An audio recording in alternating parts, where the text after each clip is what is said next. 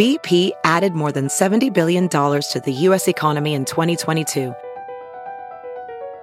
Investments like acquiring America's largest biogas producer, Archaea Energy, and starting up new infrastructure in the Gulf of Mexico. It's and, not or. See what doing both means for energy nationwide at bp.com/investing in America.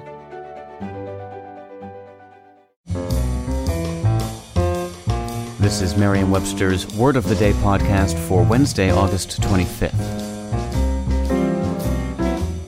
Brought to you by the new Merriam-Webster's Advanced Learners English Dictionary, designed for students and teachers of English as a second language. Learn more at learnersdictionary.com.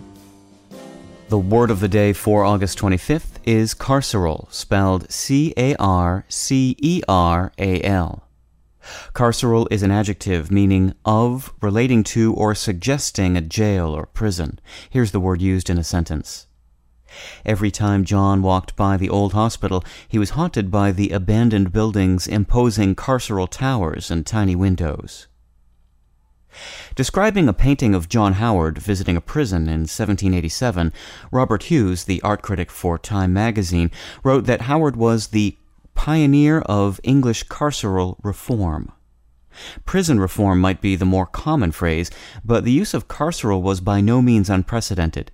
Vladimir Nabokov, in his inimitable prose, described a prison scene in his novel Invitation to a Beheading in this way: "The door opened, whining, rattling, and groaning in keeping with all the rules of carceral counterpoint." An adjective borrowed directly from late Latin, carceral appeared shortly after the word incarcerate, meaning to imprison, which first showed up in English around the mid-1500s.